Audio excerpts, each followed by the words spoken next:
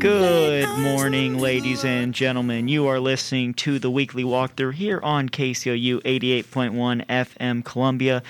I'm your host, Nick Callan, alongside me, Ethan Salm. Ethan, how are you doing this morning? I'm having a great morning, Nick. I'm just happy to be here in the studio with you on this beautiful Sunday here in mid-October. Oh, yeah, and, first question I'll ask you today. Should I play Michael Thomas this week in fantasy football? They have a bye week next week, the Saints. What's his injury designation? Questionable. Who are they playing this week? They're playing Monday night. That's what I do know. So they're playing the Chargers. Yes, they're playing, AFC West Chargers, yep.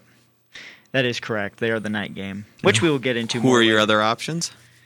My other options, I got Sammy Watkins in right now. I have Calvin Ridley in, obviously. And I think that's just about it. I'd put Michael Thomas in instead of Sammy Watkins. Okay, we'll have to make the switch. But let's get into it. We're going to first discuss the Missouri Tigers. Missouri defeated the number 17 LSU Tigers yesterday at their 11 o'clock game. And what did you take away most from Missouri's upset? Well, and I mean, this is gonna come off a little rough, but I don't think LSU is that good of a football team. That's kind of what I took away from last night. I don't think that I don't think that they really, obviously they won't be ranked after this week. And I think that, them giving up all those yards and touchdowns to Mississippi State week 1, and then us seeing just how good Mississippi State has been after losing to Arkansas and Kentucky. I just don't think that LSU is everything that they were cracked up to be at the beginning of the season. And of course, it's a huge win for the Mizzou Tigers. And I'm very happy to see them defeat LSU, but I think that people might be taking this higher than it actually is. Oh, 100%, because when you do look at the LSU team, they obviously regressed heavily, losing their Heisman Trophy winner, Joe Burrow, also losing their offensive play caller in Joe Brady, who, in my opinion, is the sole reason, or not the sole reason, but one of the larger reasons that the offense was what it was. Losing Clyde Edwards-Helaire and all the other, Justin Jefferson as well, to the Vikings. And yeah, this is starting to show. They're now 1-2 this year, their worst start since '94. And I was also, to go back on the Missouri Tigers, I was very impressed with their play calling. It looked like they wanted to switch things up. They weren't afraid to go after DBU, as they like to call themselves, but they don't look like DBU. I understand that. But despite LSU, they still have more talent than Missouri does, especially in this moment in time. They are much more developed and situated for their style of offense. Missouri, they have this whole new coaching staff in, and they found a way to upset a more talented and more successful program, and it is an important win for them. It's a huge win, and it's a huge first win for Eli Drinkwitz, and he gets his first win at Mizzou. He gets his first win over a top 25 program at Mizzou, and I think that the one thing to take away from it, obviously, if you're the Mizzou Tigers, is just hold on to the football. Putting the ball on the ground 5 times. Granted, they only lost, I think, 3 of the 5 that they put on the ground. But you got to find someone that can catch a punt, and you got to find someone that will. And you just got to keep holding on to the football. Granted, the Larry Roundtree fumble was a bit of an interesting call. He might have been down before that fumble came out. There's some controversy over that one, but no, that's really the big thing. I think is just the working on the fumbles. Other than that, this is not the most talented roster, but when you look at the defense hits hard. The defense hits really hard. The safeties hit hard. Nick Bolton hits hard. We saw that yesterday. It made a difference. Miles Brennan getting hit over and over and over again made a difference in this football game. Yeah, especially on that right side. Pylon, when he was going for the end zone, then got just destroyed. Exactly, and if you get hit like that over and over and over again, and we saw, he stood in there and took some hits. He delivered some balls that Nick Bolton laid him out immediately after he released the football, and that mentally, even not even physically, that mentally will take a toll on you. You don't want to keep getting hit like that, so that kind of made him play a little bit safer throughout the game, and it had a big influence on this football game. I think it made the Mizzou defense stronger by just showing how hard they're willing to hit people. Yeah, the Mizzou defense definitely made some big plays. And in the first half, especially when they did get stops, the Missouri special teams and offense, fumbling the ball, like we said, Larry Roundtree having that fumble, and then the Missouri special teams having that fumble that for 2 of their stops, they got negated by nearly direct turnovers. So something to think about. But to talk positively on the offense, Connor Bazelak, that man showed out yesterday. They found their quarterback. Yeah. And I think the 3 storylines for this game, fumbles, as we just said, Connor Bazelak, as you were just alluding to, and third down defense. LSU went 0 for 10 on third down in this football game yesterday. So the third down defense, those are, I think, your 3 biggest takeaways from this game if you're Mizzou. You got Connor Bazelak, he should start. I know they said something about Sean Robinson maybe being a little banged up yesterday, and that's why he didn't play as much. Don't think he needs to play as much. I think Connor Bazelak is what this program needs at the moment.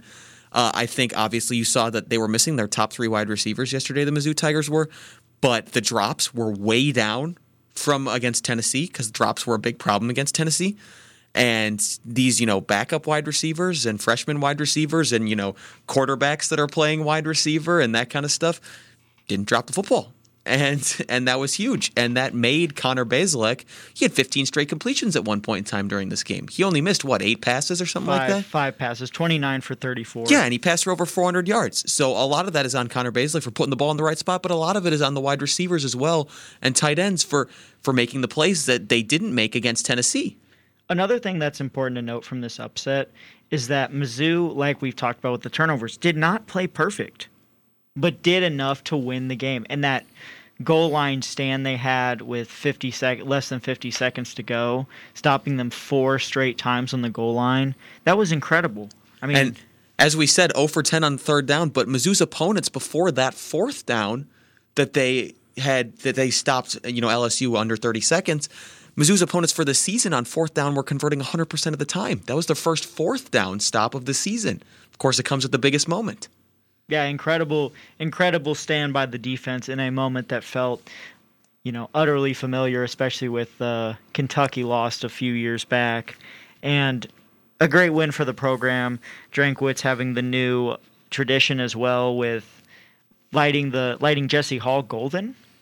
Did you end up seeing that? Yes. After each Drinkwitz win, they're going to light up the Jesse Dome yellow gold at night after those games. So that's a nice little tradition that they've got going on now.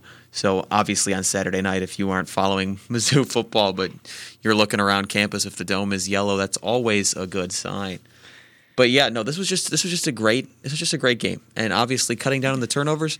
And I mean, Mizzou showed that they can make some noise. They can make some noise. It's not like win the SEC division noise, like that kind of stuff. It's not top 25 noise, but it's, watch out. This we could be a trap game on some teams schedules, coming up here because Georgia, Florida all have very heavy conference schedules, as everybody does. But with all those ranked teams coming in and playing all those ranked teams, it's just something to watch out for. Mizzou can and has showed that they will pull an upset at some point. Oh, yeah, they've been able to. And we've seen it throughout history for Mizzou. They've been able to beat teams like Georgia, the Tennessees, the Floridas. These teams that do recruit very well, especially compared to Mizzou. Mizzou does not get these recruits. They don't spend as much money in any of their, athletic programs, more specifically football. And it's really good to see them being able to still compete despite lack of coaching experience, lack of personnel that is for that coaching play style. And it's a nice twist to see Connor Bazelak doing that, because that is not what I expected. I did not expect him to throw 29 for 34. That's an absurd number. Nobody did. Nobody expected that completion percentage from the redshirt freshman. So I'm interested to see if Drinkwitz wants to keep him around. I mean, it's looking like the two work pretty well together. And I was talking with Columbia, Missourian football reporter Max Baker last night. Did you know that this season there is no eligibility? You don't lose a year of eligibility for this year, apparently. Oh, wow. So as a redshirt freshman this year, Connor Bazelak can technically also be a redshirt freshman next year. That's scary when you think about that. I just think it's crazy. I didn't even realize that was what was happening in college football this year. So this is his second year, which could still be considered his first But year. think about it. But it applies all over the place. Trevor Lawrence he could have an extra year if he wanted to stay theoretically. This goes all over the place. Yeah, no, that's an interesting way to think about it. But Bazelak did play last season. He played one one game, but he did redshirt and he tore his ACL in that game. Yes, I feel like he played more than one. Like he definitely got. He might have gotten a few snaps but not enough to lose a redshirt, of course. No. He plays a little bit his freshman year. He should have the starting job his redshirt freshman year, his sophomore year. Yes, and so he's playing this year for sure. And then his third year he's going in, which is going to also be considered his first year. We're talking about a lot of experience for someone who's still considered a freshman. Oh, absolutely. Eligibility. That's just an interesting way. This is just something to look at for the future. This is a good thing. This is a good thing. This is absolutely a good thing. You think it's a good thing? For looking at it from the Mizzou quarterback perspective, absolutely. Oh, well, yeah, of course. I didn't know if we were talking like across the board. I don't mind people having an extra year of eligibility across the board. I was going to say I'm okay with it. I enjoy watching college football. I enjoy watching these guys ball out in college on Saturdays. So, I think it'll be good. Okay, and then moving on, we had the Red River Showdown. You watched this game certainly more than I did. I didn't watch much of this game. So what did you take away from this year's Red River Showdown? Always a fun game. It was once again a 10 out of 10 performance from Fox Sports announcer Gus Johnson. Some memorable calls in this one, some fun calls. I recommend going back, looking at some of the highlights of this game just to hear what Gus Johnson has to say at some of the key moments. Other than Gus Johnson, what did we think of the game? This game, of course, went into 4 overtimes. It included Spencer Rattler getting benched in the second quarter, sat down, and then he did come out to start the second half, but he did not play most of the second quarter due to Lincoln Riley sitting him down. It was a good game for him once he came back. 3 touchdowns, 1 interception, 209 yards on the day. They got a lot of help from their running back, TJ Pledger, 131 yards, 2 tutties on the ground. On the other side, Sam Ehlinger looked good. He ran the ball for 112 yards and 4 touchdowns. He had 4 rushing touchdowns. I saw the highlights, especially in overtime. It looked like he was running well. And then he does what Sam Ehlinger always seems to do in these games against Oklahoma, and he turned the ball over, and it cost him a game. I wouldn't say this game's on Sam Ehlinger, though. Defense gave up 53 points. Yes, but that's pretty typical of the Big 12. It is typical, but I was going to say they knew they were going to have to put up points. He threw a pick in overtime. Of course, but if you had to label someone at fault for this game, I don't think you can point the finger towards Sam Ehlinger and be like, "Oh yeah, Sam, you definitely could have played better." The man accounted for 6 touchdowns. Along with that, he put up 45 points. You could put it on either one of the kickers. You could say both of them went 1 for 2 on field goals. Game should have been over. You could put it on the kicker, but I just don't know if it's fair to put it on Sam Ehlinger, especially when the defense is, playing as bad as they do in the Big 12, especially. The biggest problem any of these Big 12 teams usually have, especially when competing against each other, is just who has the worst defense. And we have seen Oklahoma just have a slightly better defense, but it doesn't. Not good defense, but slightly better defense. Yeah, I think it's well put. But yeah, great game, all-time game, 4 overtime game. Oh, so much fun to watch. Didn't expect it to keep going. Didn't expect it to get all the way to 4 overtimes, but it did, and it was a good one. It got there one way or another. It did. And then in other news, we have the Florida Gators getting upset by the Texas A&M Aggies. Jimbo Fisher finally looking for that big signature win at Texas A&M. He gets it over what number is? I think Florida was number 4. Yeah, number 4 Florida, as they do kick a field goal as time expires to take that 141-38. Kellen Mond, good day. I've always liked Kellen Mond. He has a lot of bright spots and a lot of dark spots. he fades away sometimes in big moments. But yesterday, he stepped up. And they were also helped by Isaiah Spiller, their running back, for 27 carries, 175 yards, and 2 touchdowns. That'll always help. Yeah, it does help. But this game was a shootout, and the score shows that. And especially in the first half, back and forth, everybody scoring touchdowns. If you look at the box score for this one, it was 21-17 at the half, and everybody scored a bunch in the second half too. So yeah, no, high scoring games across the board in college football. It's fun yesterday. stuff. It was good stuff. Kyle Trask had a great day. Kellen Mond obviously balled out. Almost every quarterback seemed like they had a pretty good day yesterday. Yeah, I can't disagree with that one. I can't disagree with that one. But your performance of the day for college football yesterday, I'd have to say it was Najee Harris, running back for the University of Alabama. 23 carries, 206 yards, and 5 touchdowns for the young man. Yeah, 5 touchdowns out of Alabama. 5 touchdowns. It's incredible. It's a feat only held by, I think, 3 people ever in the history of college football. So yeah, I forget. It's Najee Harris, Sean Alexander, and I forget the last one. Yeah, and just an incredible performance from him, and definitely puts him, if we are going to give out a Heisman Trophy, definitely has to put that as the best moment and best performance from a singular game in this season. And with those 23 carries and 206 rushing yards, he also added 3 carries for 42 receiving yards, which puts him up at almost 250 yards alone by himself on offense. No, and he's been producing for Alabama for a long time in a very competitive running back room. I mean, that's a tough place to play running back at. We've seen Alvin Kamara couldn't even really get the touches he wanted there, and that's Alvin Kamara. And it's also time that we start talking a little bit more about Mac Jones and what he has been able to do. You look at him last night, 28 for 32 for 417 yards and 2 touchdowns. He got carried by his running back. I don't care. He still passed for 400 yards and only had 4 incompletions. That's 1 incompletion for every 100 yards he passes for. Okay, who cares? He has the best team in the country with him.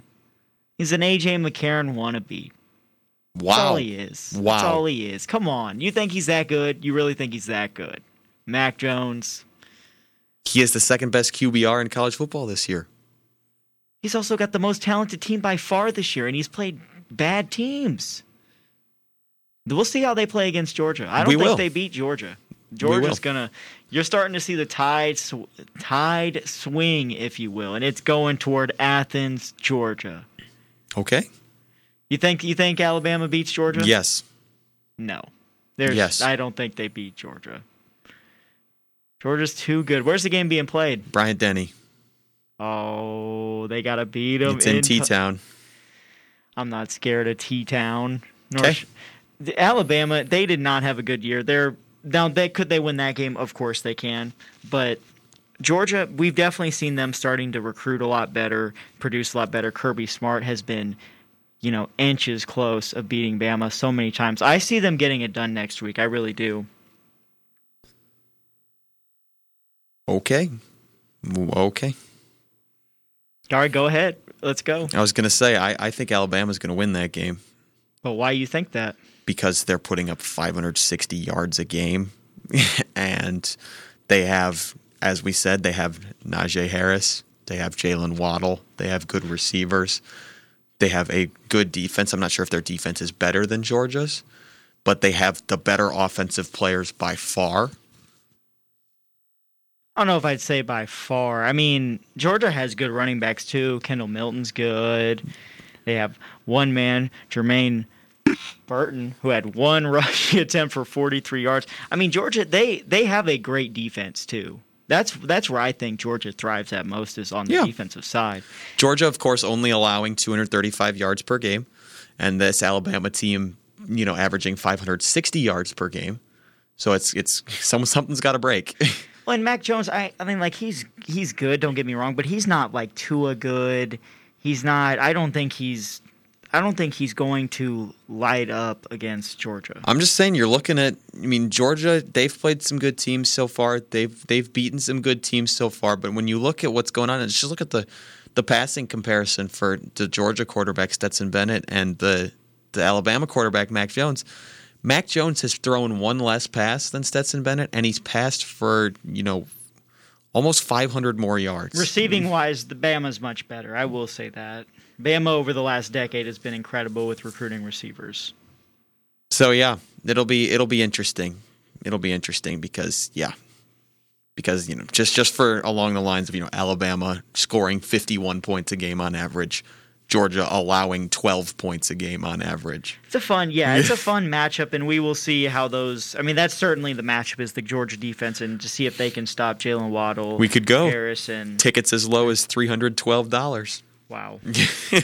But you know what? We will go to a break. You are listening to the Weekly Walkthrough here on KCOU, and we will be right back. Missouri Tigers football and men's and women's basketball on KCOU 88.1 FM and KCOU Sports is brought to you by El Rancho. Located at 1014 East Broadway, El Rancho provides themselves in serving up fresh and authentic Mexican food. To look at their menu and learn more, go to www.columbiamomexicanfood.com. Thank you, El Rancho, for supporting KCOU 88.1 FM, the student voice of the Missouri Tigers. Hi, we are peers from the Sexual Health Advocacy Peer Educator Program, SHAPE, at Mizzou. We are stronger than ever this year. To refresh your memory, we provide a variety of services centered around sexual health education to faculty, students, and staff on Mizzou's campus as well as the Columbia area. We provide free barrier contraception methods across campus in residence halls, the Women's Center, and the Student Health Center. We provide sexual health educational programs to organizations on campus. We put on events throughout the year, such as Sextacular and Get Yourself Tested. From your love, you see.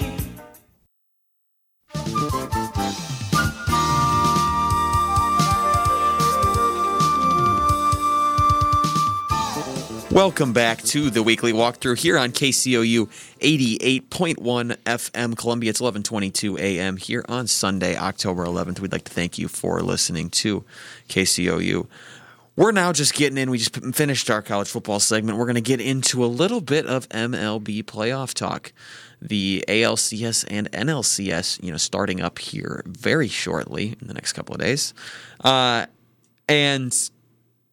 where would you like to start, AL or NL? We can start in the AL. I believe we started on the AL last time. The American League Championship Series between the number 1 seed Tampa Bay Rays and the West Division winner Houston Astros.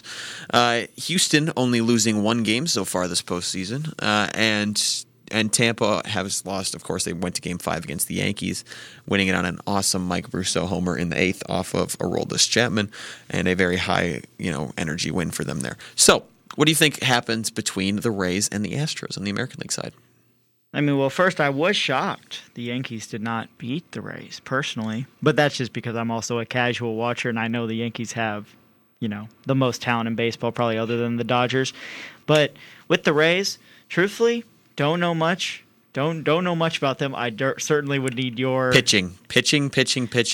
And the main thing you need to know, the entire Rays team's payroll is less than Garrett Cole's contract. That's incredible. So Garrett Cole, obviously, on that $324 million contract, I think the entire Rays payroll right now is $311 million.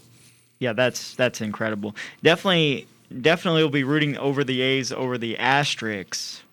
I mean, and if they do have great pitching, I would certainly think Tampa Bay would be able to shut out, the Jose Altuve bat that did not do well in the regular season. But have you seen him in the postseason? The Astros look good in the postseason. They have absolutely found a second gear to put it into here in the postseason. But we could also certainly see a situation where the bats go cold, especially when they go up against good pitching. But I would certainly favor good hitting and streaky hitting. It's tough to know when it'll end, but they're looking good right now, obviously being the ALCS. What do you expect to happen?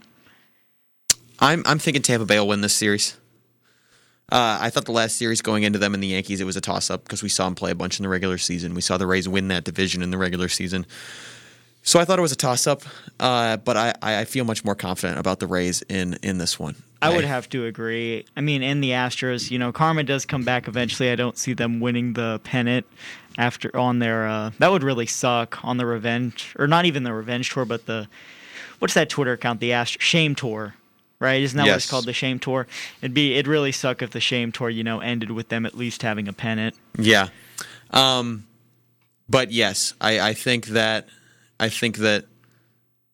at this point in time, and this might be an unpopular opinion, but I think at this point in time, good pitching beats good hitting. Really? Yes. I think the good pitching beats good hitting. Okay. I think you've seen it a lot this season, that good pitching can beat good hitting.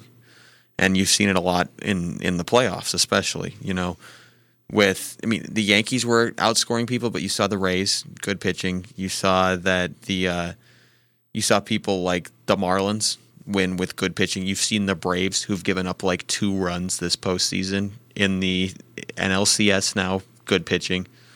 Unless you're playing an extremely high-powered offense, which I don't think. The Astros have a good offense. I don't think they're extremely high-powered. I don't think they're, a San Diego-level offense. I don't think they're a New York Yankees-level offense. That I think good pitching will be good hitting, and I think that's why the Rays will make it to the World Series.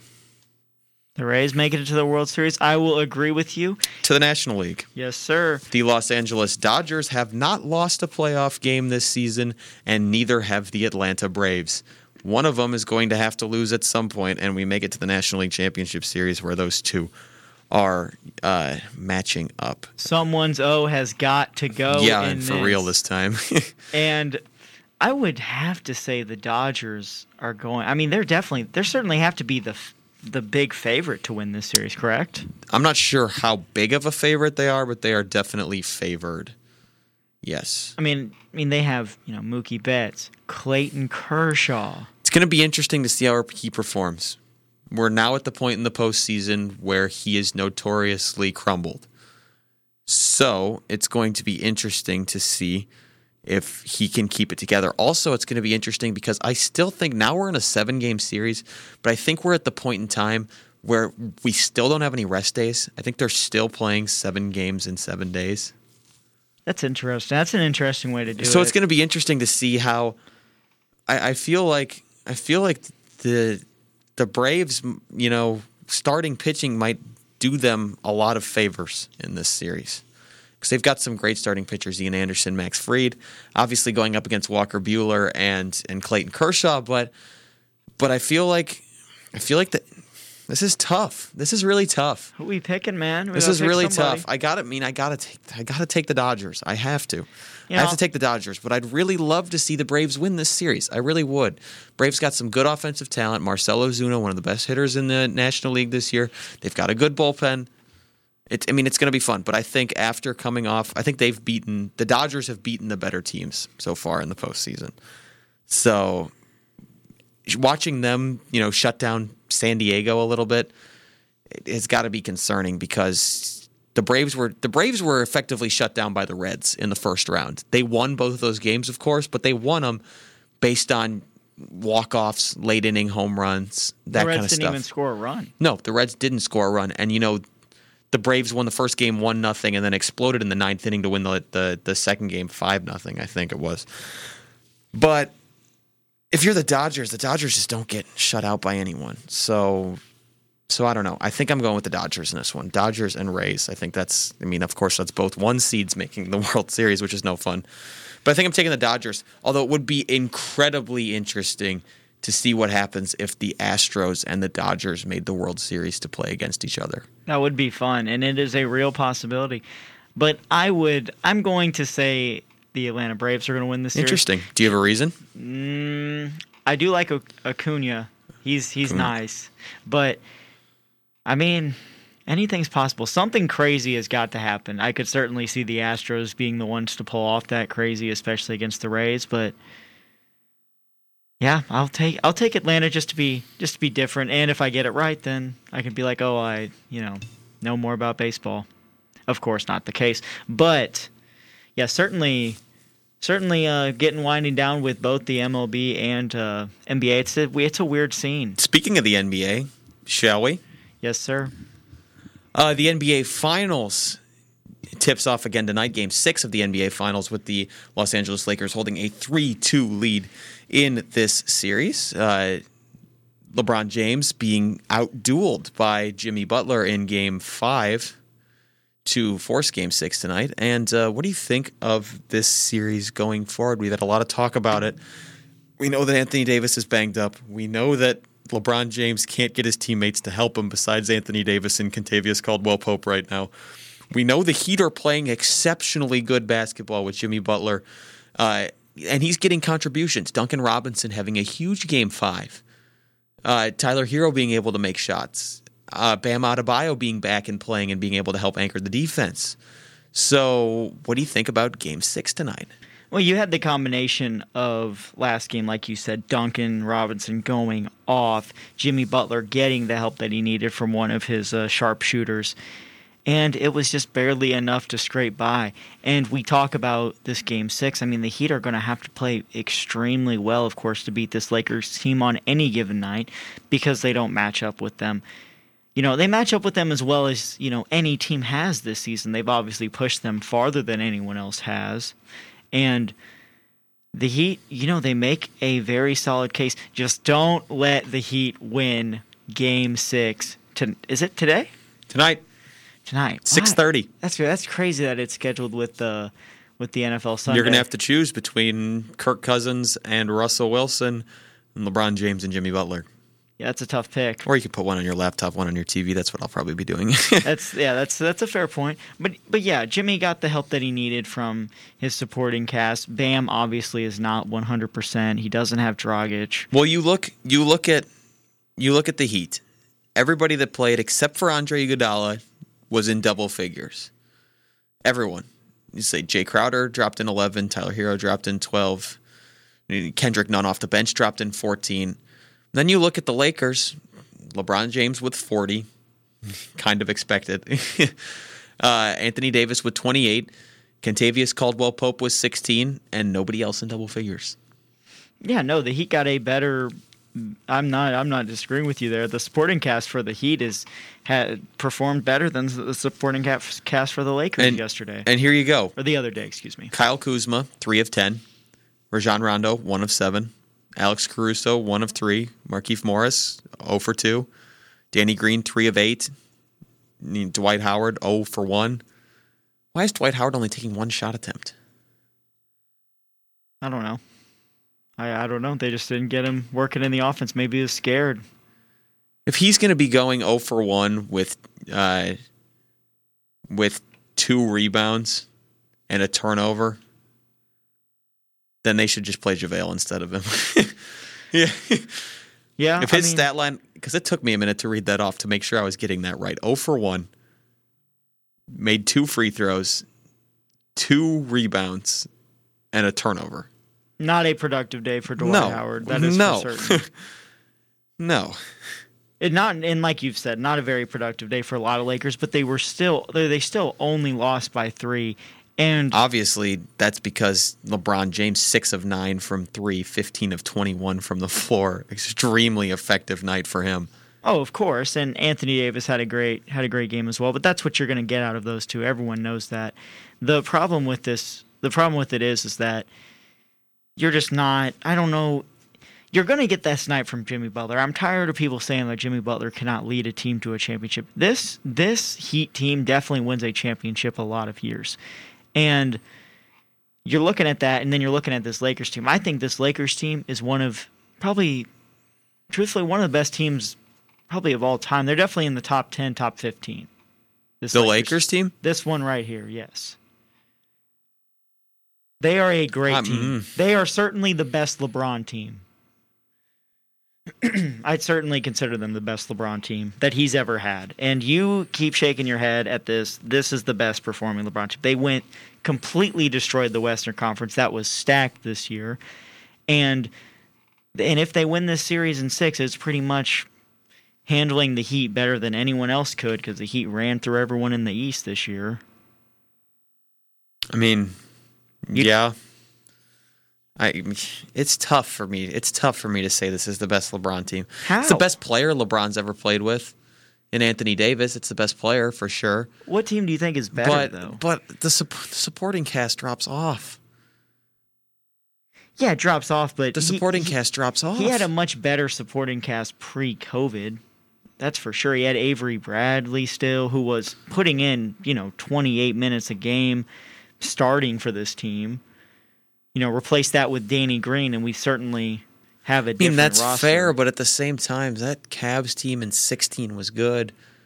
The Cavs team in With 16 Kyrie was and Kevin not. Love? The only team I will consider is maybe the second year Heat team. Which was Bosch, Wade, Mario Chalmers, Birdman. Yeah, Haslam, and that's about your team. That's the only one I'll take. I will not take the Kyrie Irving, Kevin Love 16 team that LeBron had to put on his back. I'm not taking that team. I'm sorry. I just don't know. I agree with the fact that AD is the best player that LeBron has played with, but man.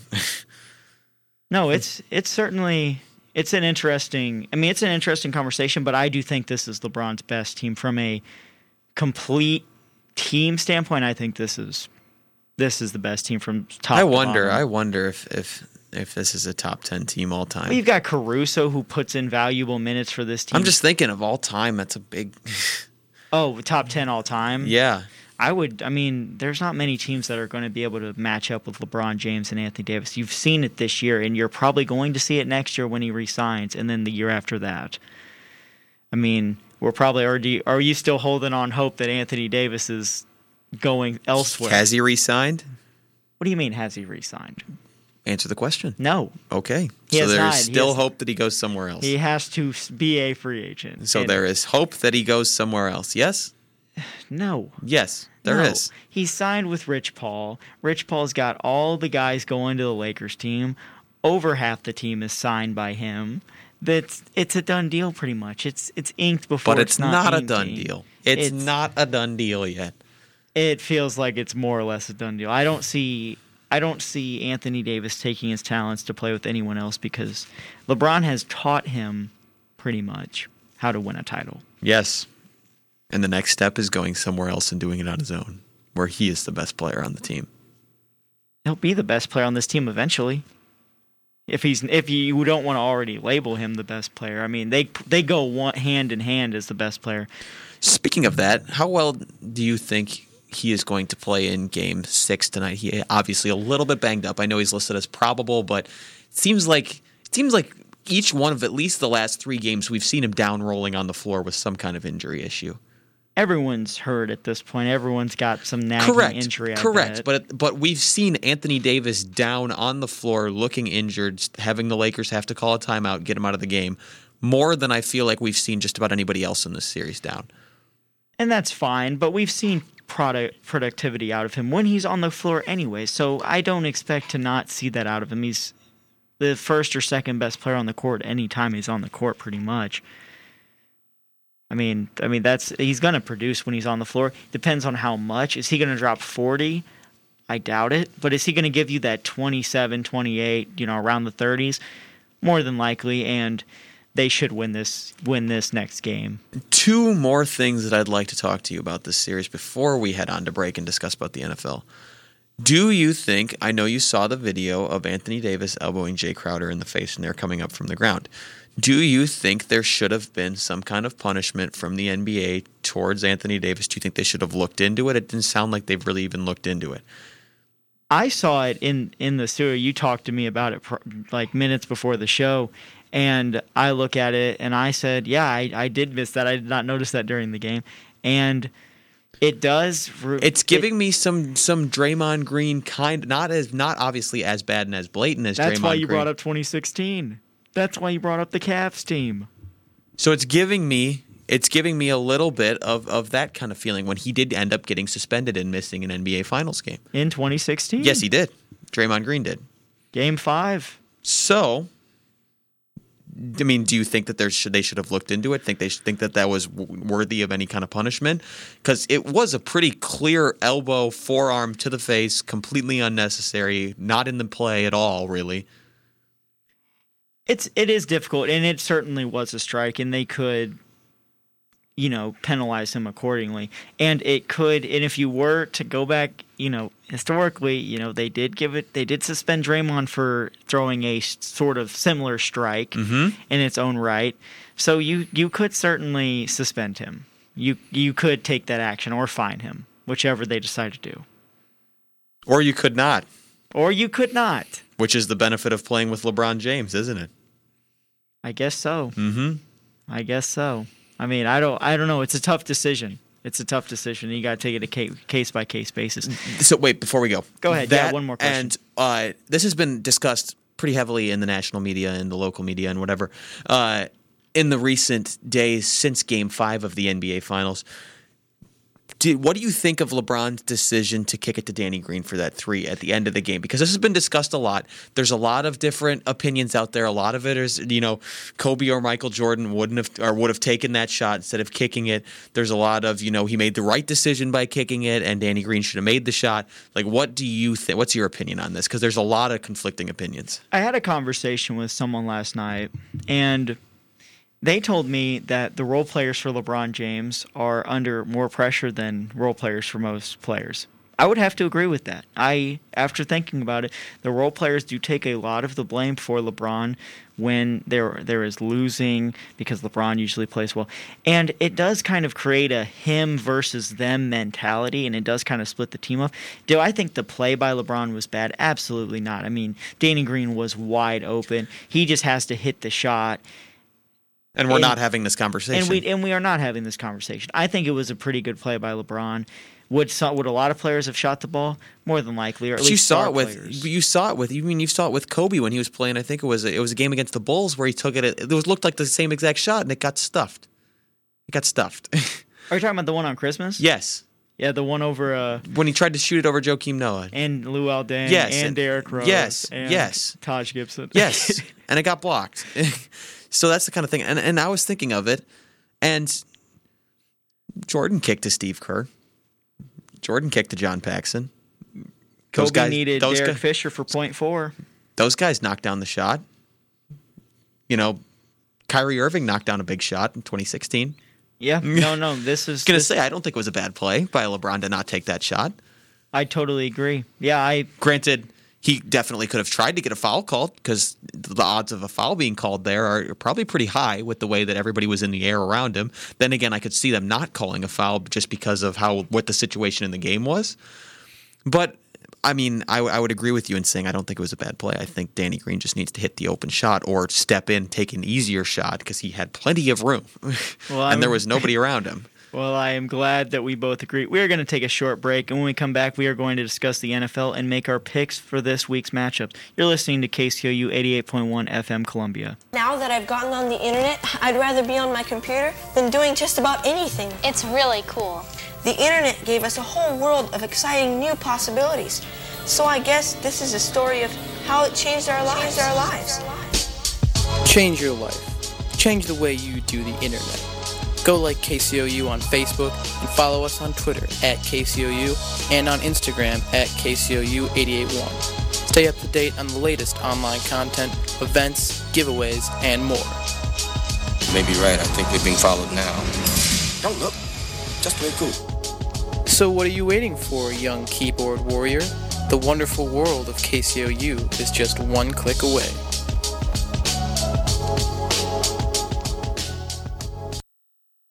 How was your day? Fine. Did you learn anything new? No. Anything I should know? No. Is everything okay? Yeah. Sometimes it can be hard to connect with teens. Use Connect With Me activity cards to deepen your conversations. Visit health.mo.gov/connect to access these free cards and other resources. A message from the Missouri Department of Health and Senior Services.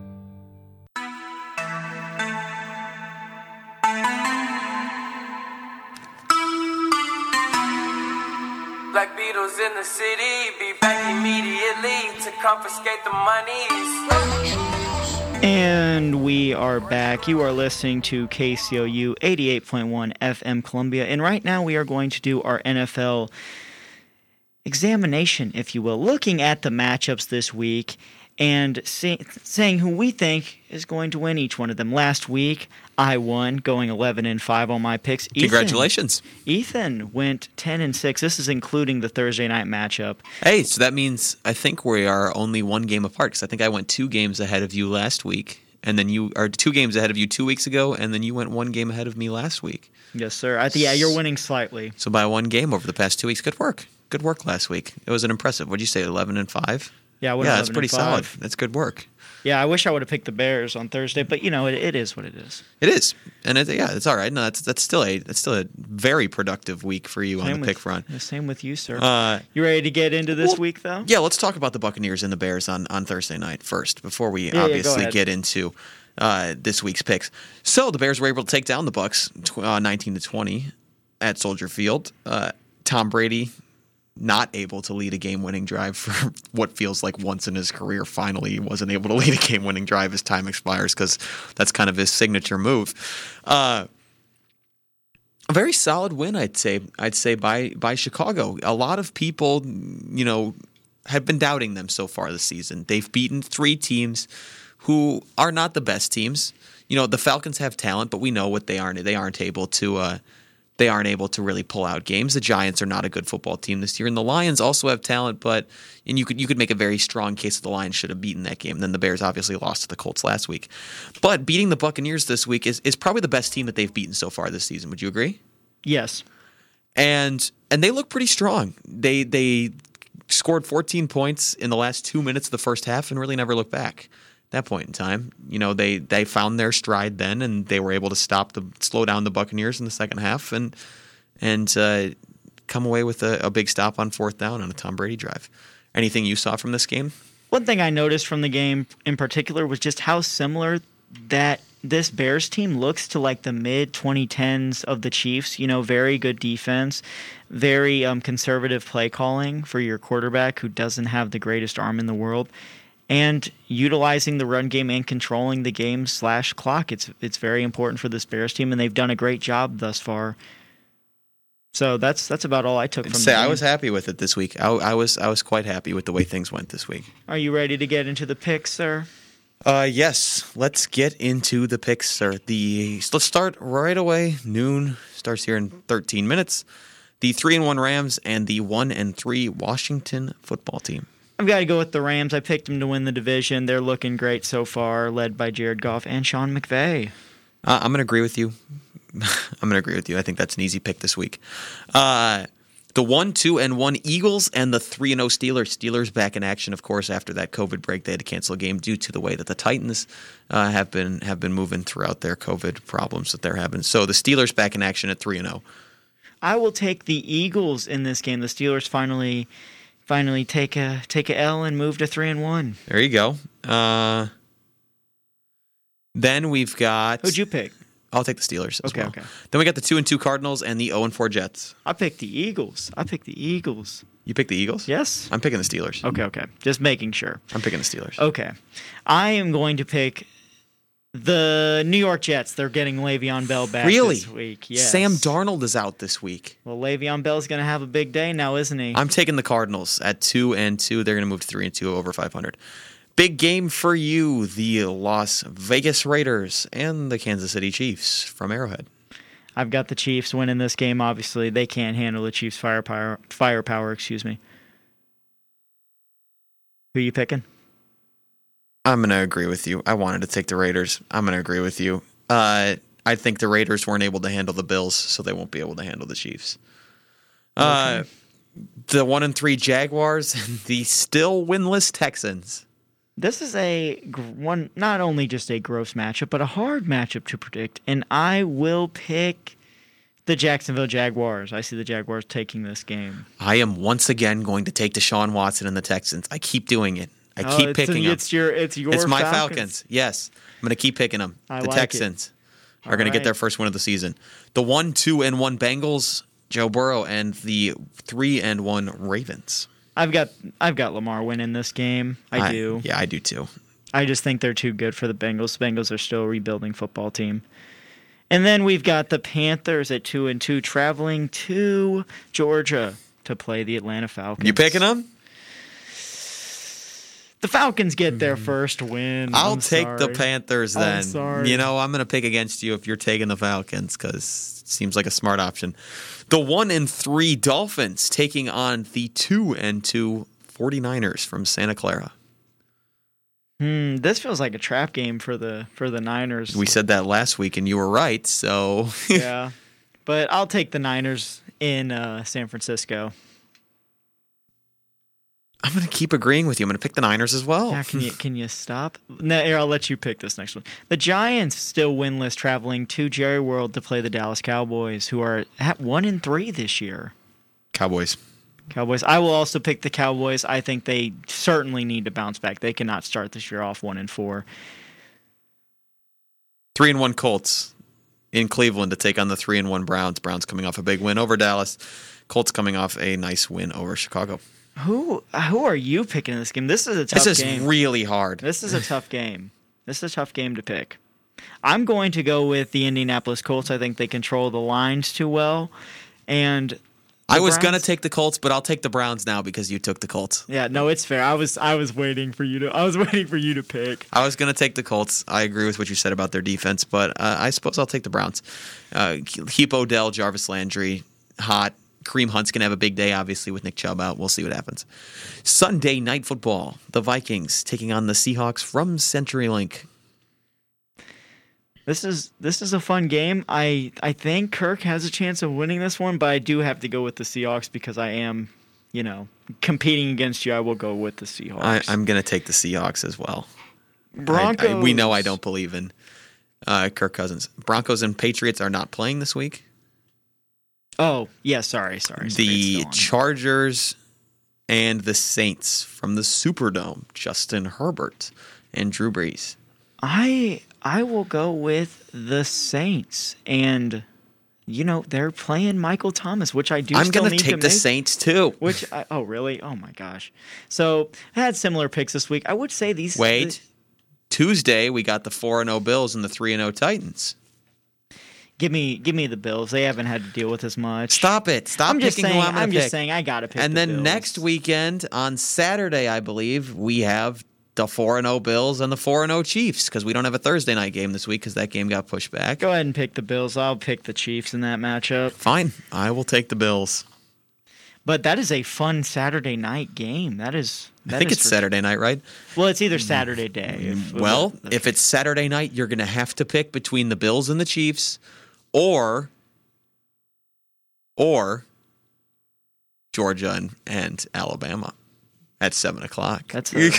That's a fun thing to choose from. Also, good fights on next weekend as well. You've got Lomachenko fighting. But let's get into our moments of the week. Would you like to start us off? My moment of the week is going to be Jimmy Butler playing 47 minutes and 12 seconds of Game 5 and getting the victory. The man looked exhausted in the final minute.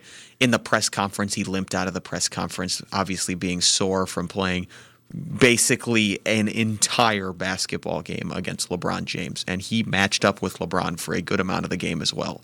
So hats off to Jimmy for playing basically that whole game. No one can question his heart anymore after this series. He just wants to win. Yeah, I would have to agree. Incredible series and just bubble performance from Mr.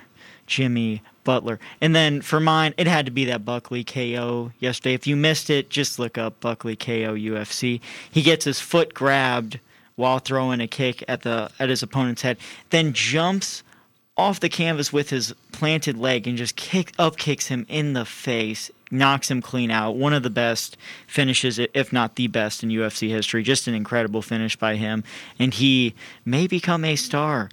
Ethan, your upset of the week, sir. My upset of the week, I'm going to take Kentucky over the University of Tennessee in football this week. Wow, great pick. My upset pick is the UFC main event next week. Chan Sung Jung, also known as the Korean Zombie, will defeat Brian Ortega. Ortega has not fought in a long time.